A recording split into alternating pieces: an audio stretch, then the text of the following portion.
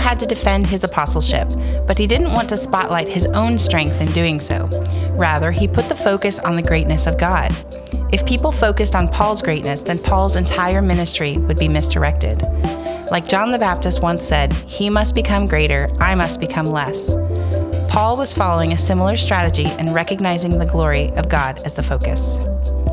Welcome to Talk Truth, a McGregor podcast where we dive into scripture, gain insight from community, and biblically answer life questions. Talk Truth will answer questions submitted by our listeners every other week. If you have a question for Talk Truth, you could submit your questions on our website. I'm your host, Danielle Flood. Let's open the Word, gather together, and talk some truth.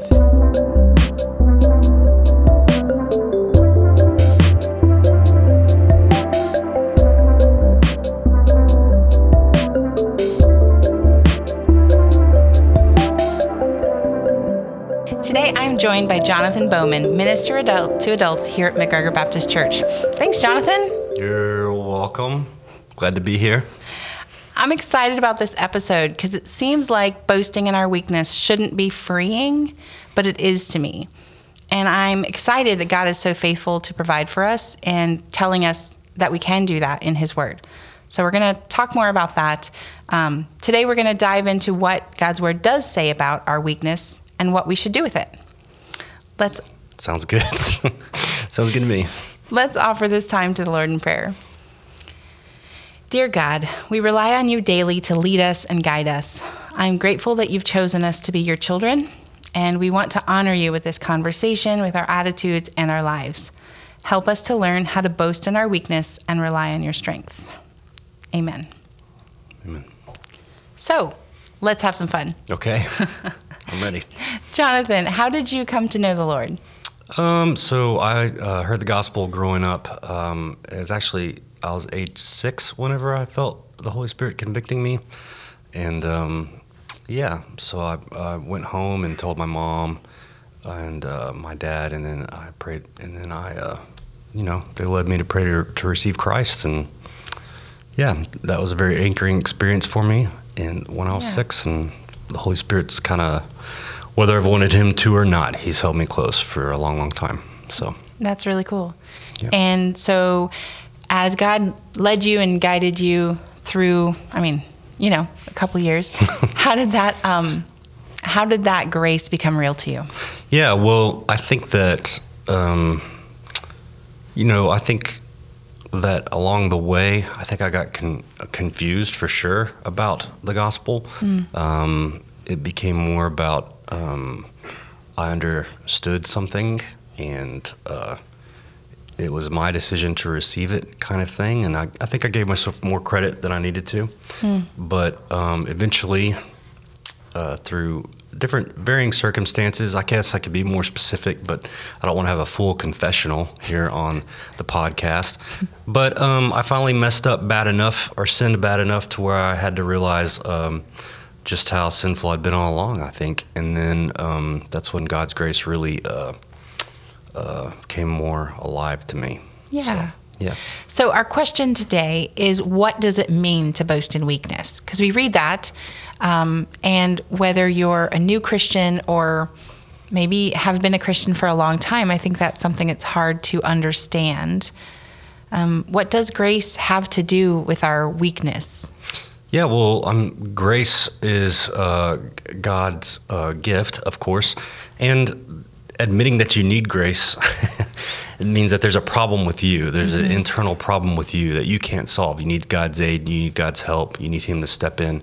And so immediately, part of the gospel is that, or the immediate first part of the gospel is that you are weak. You are in need, and there's something that, especially your relationship between you and God, and your relationship with other people, that you cannot fix on your own. And so it is a freeing thing, but a lot of times it's a difficult thing. I think pride, of course, is wouldn't say that it's the first sin, but it's a primary sin, and it's probably one of the main things that keep people away from God's good grace, from growing in grace. So. Yeah. So my upbringing was in a Lutheran church, and so we heard God's word preached, but not so much about the grace part. It was all about how we could maybe behave, act, accept, feel, and so I was 16 before I realized the depravity or the weakness of my life, and that I thought I was a Christian. And I really did. And like, people in my youth group thought I was a Christian too. But then I was, radically changed. I thought about telling you in our class that we took last semester. Yeah. But it's really interesting how, God meets people sometimes whether they want to or not, and changes them. And that changes the trajectory of their lives. But it's not something we can do. It is that God does it, and then we live through it and are the outcomes of it later. Yeah, saved by grace through faith, and nothing that we can do, not by works, right? Right. So that we can't boast. So at the very beginning, there's no boasting. We have to remember that we're dependent and remain weak, remain dependent. Right. So. No, that's true. So let's talk about Paul. And when he was teaching, he was sharing, lay out how Paul gives us something to follow. Like, what does that look like when we're learning to be a believer? How do we follow Paul's example to follow Jesus? Yeah, Paul's a great example. I think that most of Paul's when you read his letters, especially his background, he describes a lot about his qualifications in terms of worldly qualifications, religious qualifications. He's the best of the best. He's pure. He's educated at the best seminaries. He keeps the law. And he's a Jew. He's also a Roman citizen, which was a big deal.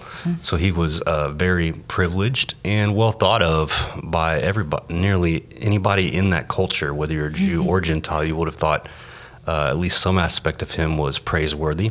Right. But then he lays that aside. He has this encounter with Jesus Christ on the road to Emmaus, and the first thing is, there's a spiritual weakness where he discovers, oh no, I've been wrong about the Messiah all along. And then there's also a physical weakness that concurs with that, right? He's given a blindness at the very first so that he can't see. He has to be escorted. The people he came to persecute are the people that he has to depend on to guide him around and lead him. And so at the very beginning, God uses him, but he sort of breaks him down to be able to use him. So right. Yeah.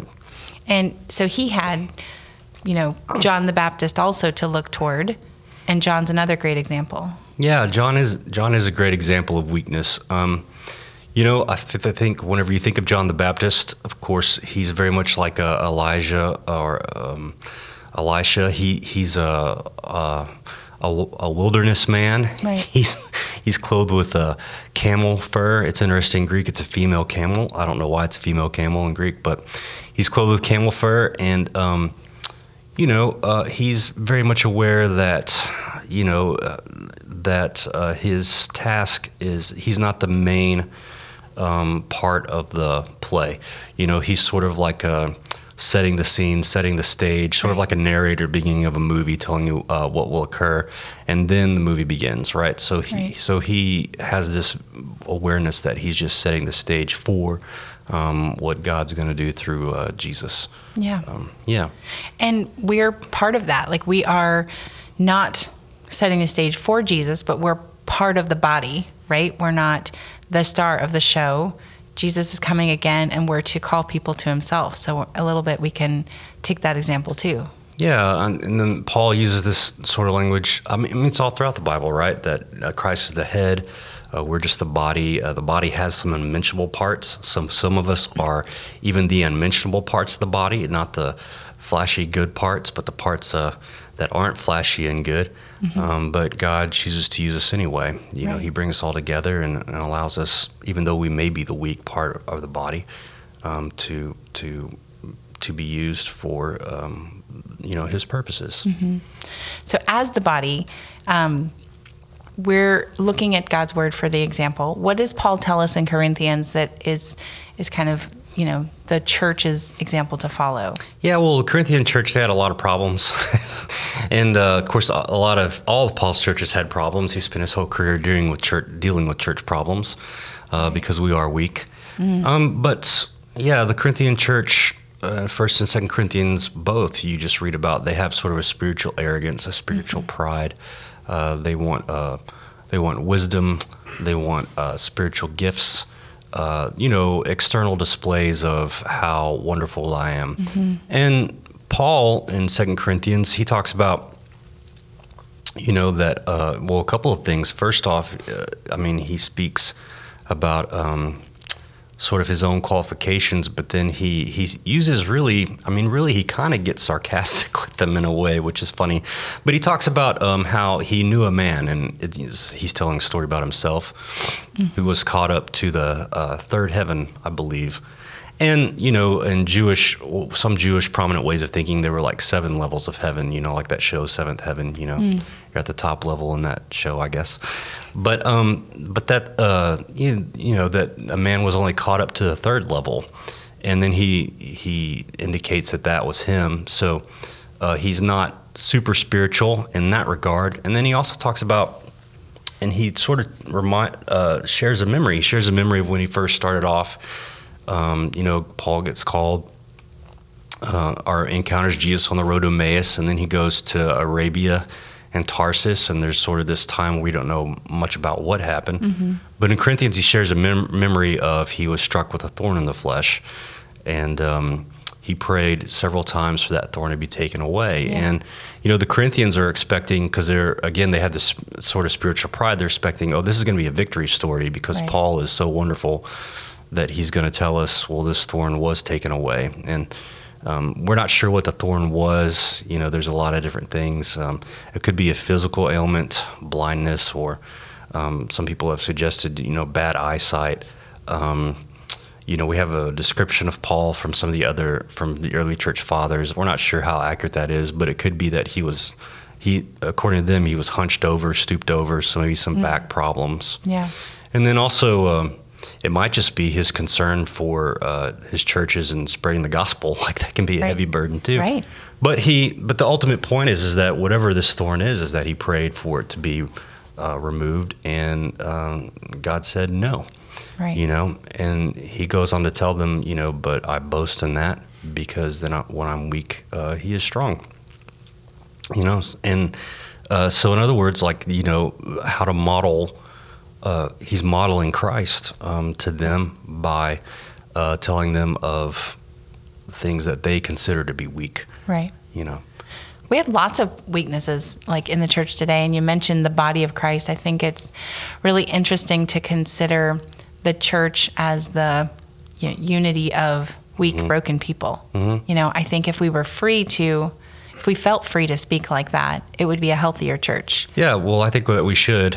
Yeah, I agree with you. A lot of times we don't because, again, I think it's this, it's really a First Corinthian church type of attitude. We want to be perceived as being better than we are, more spiritual than we are, or more sanctified than we are.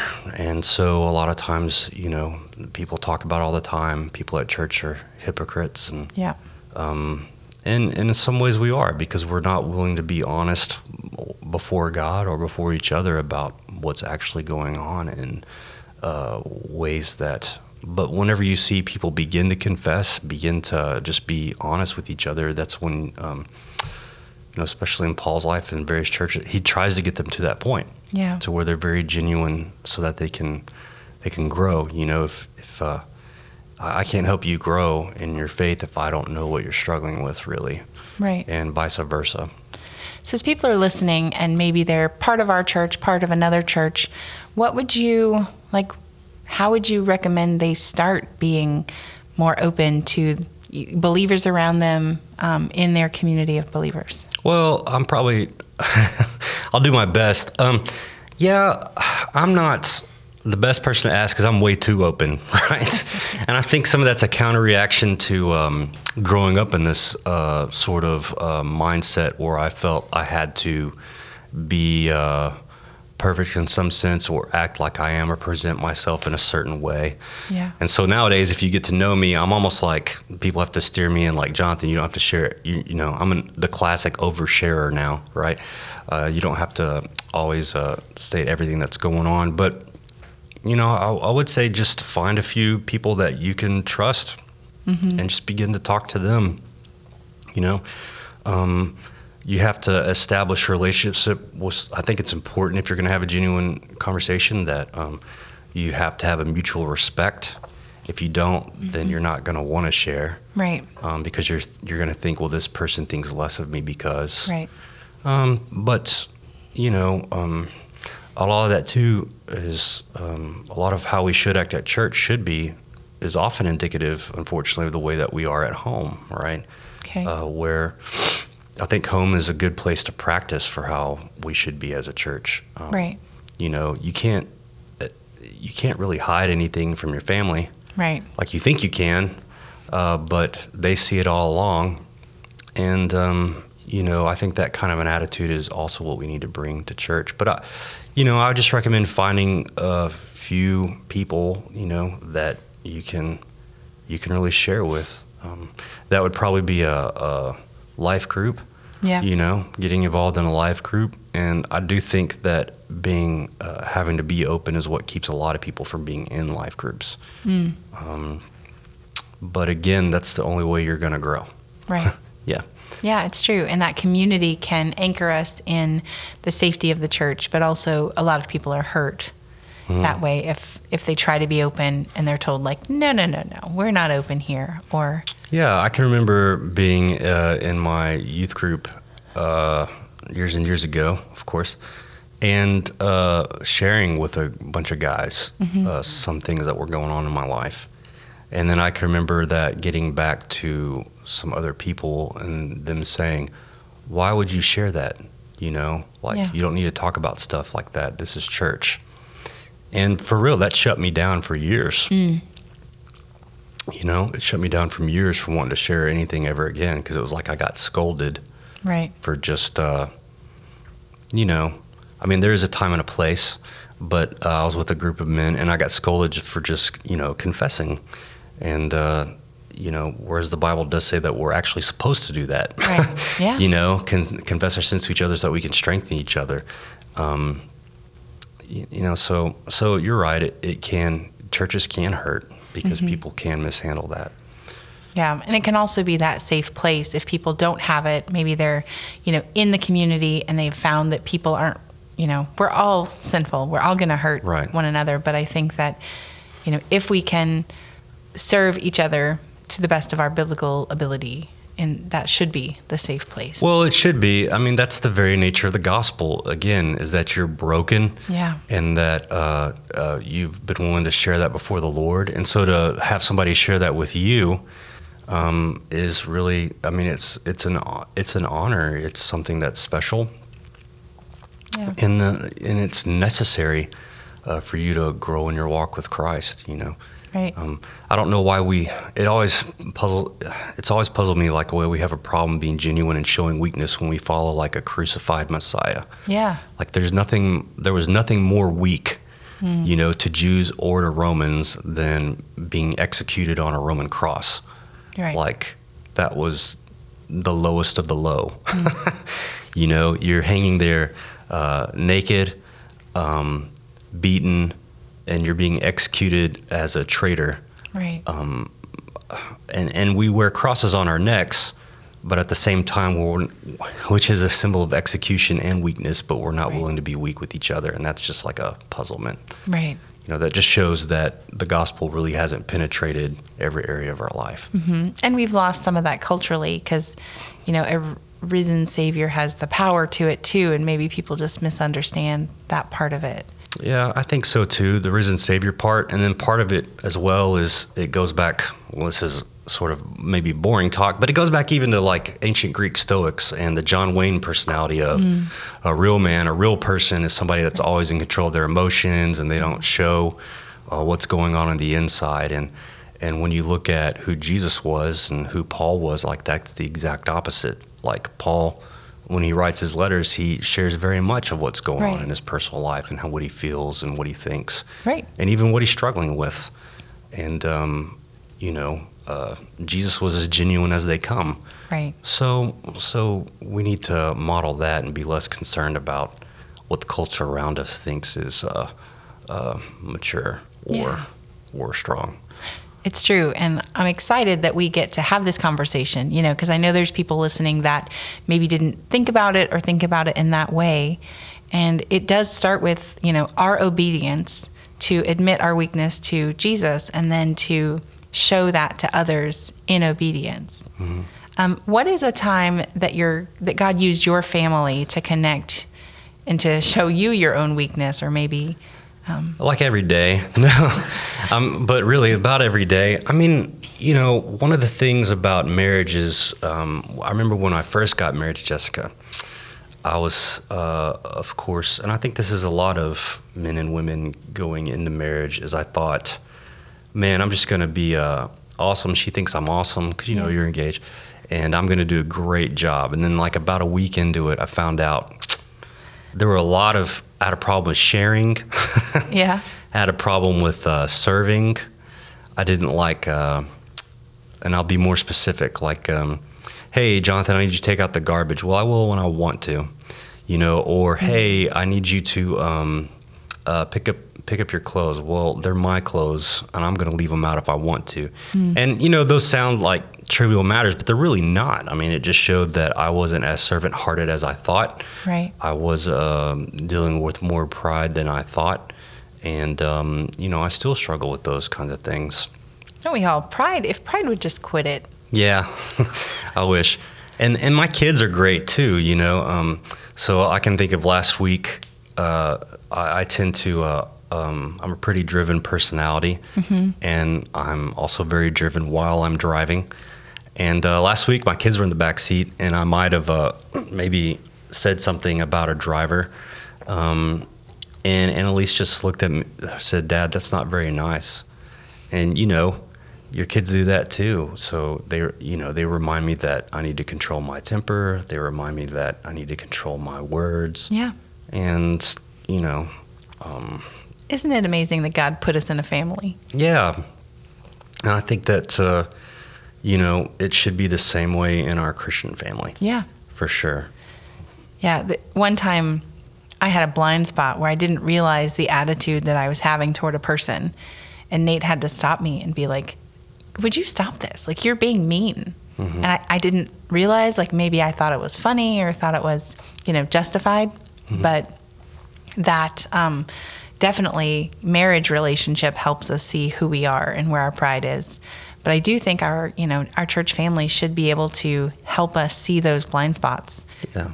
But again, that takes maturity. It takes maturity to lovingly go to somebody as a brother or sister in Christ and say, just like it takes maturity within your family to go to a family member and say, this may be a problem.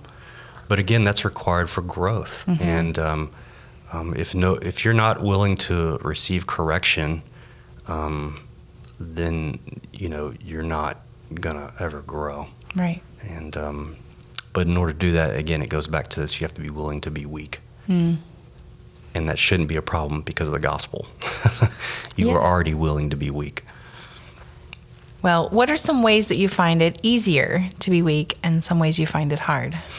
Well, it's easier to be, I don't know, I don't like being weak.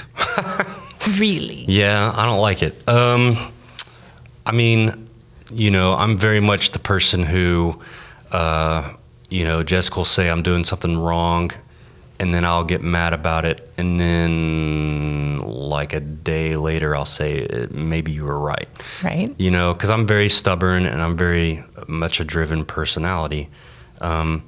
So I don't really like to appear weak. So I think the places where I struggle to appear weak are where I am the weakest, right? Because that's where I try to cover up the most. Yeah. I don't want to be too specific. Mainly, sometimes because I can't really think of anything, but also because the things that I can think of, they're fairly personal. Yeah. And so I don't want to be too specific, but But yeah, I think that I struggle to be weak in the areas where I am the weakest. One good example, I guess, at work is I'm not very detail oriented, right? I'm very much a dreamer. I'm very much an imaginative person. And so when I have to be reminded about something on the schedule or a detail that I missed, like I hate that. I hate it like crazy because I already know that I'm not good at that. Whereas if you get onto me for something that I think that I am good at, or critique maybe an idea or a concept I have, it's not that big of a deal because I feel like I'm okay at those things. Yeah. And that may be the opposite of how most people think about it. You know, we don't want to be critiqued on what our strengths are. Yeah. But that's not the way that I think it normally happens. I think that our strengths, we're pretty confident in those. If you critique them, we tend to overlook them. But areas where we know we're weak, if you poke that that area, then you can get a reaction for sure. So. Yeah, we talk about like acting out of a place of insecurity. You know, we're all using our insecurities as our filters. And I think personally, I find if I criticize other people, it's likely something I don't like about myself. And so I'm trying to look at that and figure out, oh, okay, it's really a me thing, you know? But those insecurities really should be like repented of and given to the Lord again and again, because it's just us not allowing God to meet us there, you know? Like we can be weak in places, and that's how, I mean, we can grow too, but that's how we were created. So the uniquenesses of us, of who we are, I think can be a beautiful thing if we see them in the unity of the church rather than just our deficiencies. Yeah, and you know, like that's why, again, there's different gifts, there's different talents in the body of Christ, and I've learned to not try to cover up the fact that I'm not great at details. It's better to just admit that and get somebody to come alongside you that is. Right. And usually they're not as good at other aspects of life that maybe you are. Right. And so it tends to fit, but you just have to both have the humility to be willing to admit those weaknesses. So. Yeah. I heard someone compare boasting and weaknesses once to a job interview. Okay. Have you ever gone to a job interview and they're like, what are your weaknesses? And you're like, I work too much. It's a real weakness of mine. Or I care too much. I try too hard. I don't know. Yeah. Yeah. First time I ever got that, when I was younger, when I got that, I would say, I don't think I have very many, you know. Now that I'm older, I will say things like, I'm not the best at administration. You know, I'm not the best at organization. And that's, I think, hopefully that's a sign of some personal growth on my part. And but I think that's just required. Yeah. So, and it's okay. God didn't make us all the same. Right. It's okay to be weak. Yeah. And God shows the world His glory through using us, you know, His frail people. Yeah. I think that, we were doing a teacher training a couple weeks ago, and I was trying to remind myself and them that, the Word of God is powerful, and whenever we do see people growing or affect change in our classes, it's because God is doing that. Right. But it's not because we are. So just the fact that people are growing in their faith or in Christ or coming to faith in Christ, like that's always an example that God works through weak vessels. Yeah. Because there's nothing special really normally about us or what we're saying or doing. But it's just God is at work. Yeah. So Psalm 105:1 says, "Oh, give thanks to the Lord, call upon His name, make known His deeds among the peoples." And if we look at Psalm 77, "I will remember the deeds of the Lord. Yes, I will remember your wonders of old. I will ponder all your work and meditate on your mighty deeds." I think if we look at God and focus on what He's doing, what He has done, how He uses us, and keep that focus where it is, I think that kind of sums up the boasting and weakness. Yeah. We always want to point people toward the Lord. And that's what Paul's doing, is he's saying, I'm not that great. You're not that great. Right. If, God gets the glory for anything that we do, and that goes with physical ailments. I think of the man who was born blind, and why is this man born blind? Who sinned, his mother or his father? And Jesus is like, neither one of them, right? It's to glorify God. Right. And, so whether it's a physical ailment or personal weakness that we have, those exist so that we can glorify God in those.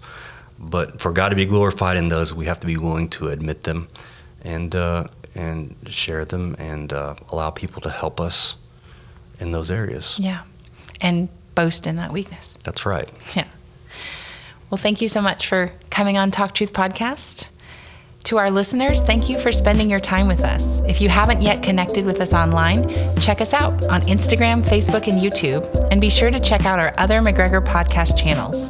Just head over to talktruthpodcast.com for all the details. We'd love to hear from you. Give us your feedback however you're listening to this. Thanks for listening, and remember to talk truth.